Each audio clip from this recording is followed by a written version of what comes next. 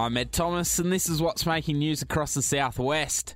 Ecologists and researchers have gone searching for the threatened broadtooth rat in the Otways. Corangamite Catchment Management Authority's Jessica Miller, Manager of Environmental Programs, says the rat isn't your typical rodent. So the broadtooth rat is a threatened species. It's a native species of rat, and we've got about 54 species of native rats in Australia. So it's not the introduced black rat. It's a different type of animal altogether. It is in the rodent family, but it doesn't look anything like a black rat. Today is Are You OK Day, a national day of action to remind Australians that every day is the day to ask, are you OK?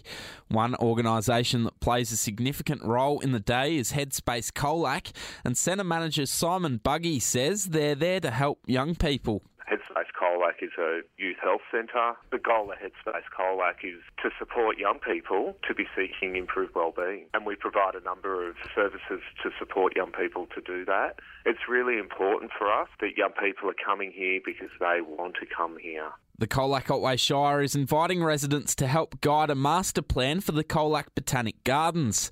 This Sunday, the Shire's project team will be at the gardens to answer any questions the community may have. General Manager of Infrastructure and Operations Heath Chasemore says you can have your say via Council's website. Colac Botanic Gardens is a really significant landscape for the community, and we're seeking feedback on a review of the current master plan. The master plan that we currently have is a number of years old, so people can fill out an online survey and visit Council's website. Sheep and beef producers in Timboon and surrounding areas are encouraged to sign up to a free GRASFA farm nutrient management program run by Agriculture Victoria. Agriculture Victoria Land Management Extension Officer Greg Becker says the program has been successfully run across the state. So GRASFA is a program designed for the beef and sheep industry, predominantly dry land. It's been run in Gippsland and northeast Victoria for 6 odd years, and it basically delivers and develops farmers' skills on better understanding soil test interpretation. Corangamite Shire ratepayers have received their 2023-24 rate notices. Tom Hughes has more. Rates across all properties will contribute $24.7 million to Council's 2023-24 budget.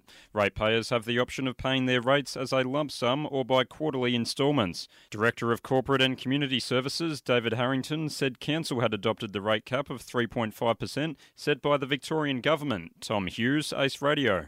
Sport for Swain and McCabe, the farm machinery specialist. The CDFNL's Jack Marnie Medal was held last night at the Colac RSL. Illawarra Beac's Tyler Flanagan was the recipient of the medal, winning the best and fairest for senior football ahead of Colac Imperial's Campbell Tannis.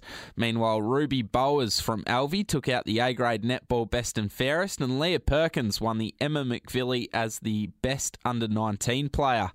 Campbell Scott from the Colac Imperials capped off an impressive year, taking home the Under-21 Max Gray Memorial Award. It comes ahead of the CDFNL Grand Finals this weekend. Ahead of this weekend's grand final against Alvey, Colac Imperials veteran Mick Foster says the group is buzzing.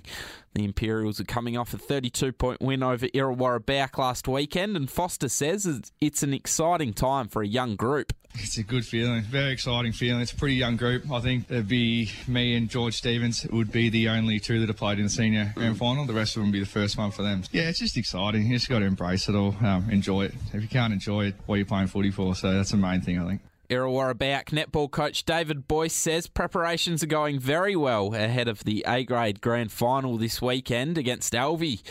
Boyce says it's going to take a lot to beat the reigning premiers. Preparations are going really, really well. Everyone's up and about. Everyone's fighting fit, which is good. Everyone's looking forward to it. Obviously, Alvey are, a good team. So across the court, physical, they're strong, they're accurate, they're, all those sort of things. We just have to make sure that we bring the energy and the intensity and the discipline to match and exceed that at times. The Colac Otway Rovers have finished their season in style with their first win for the year.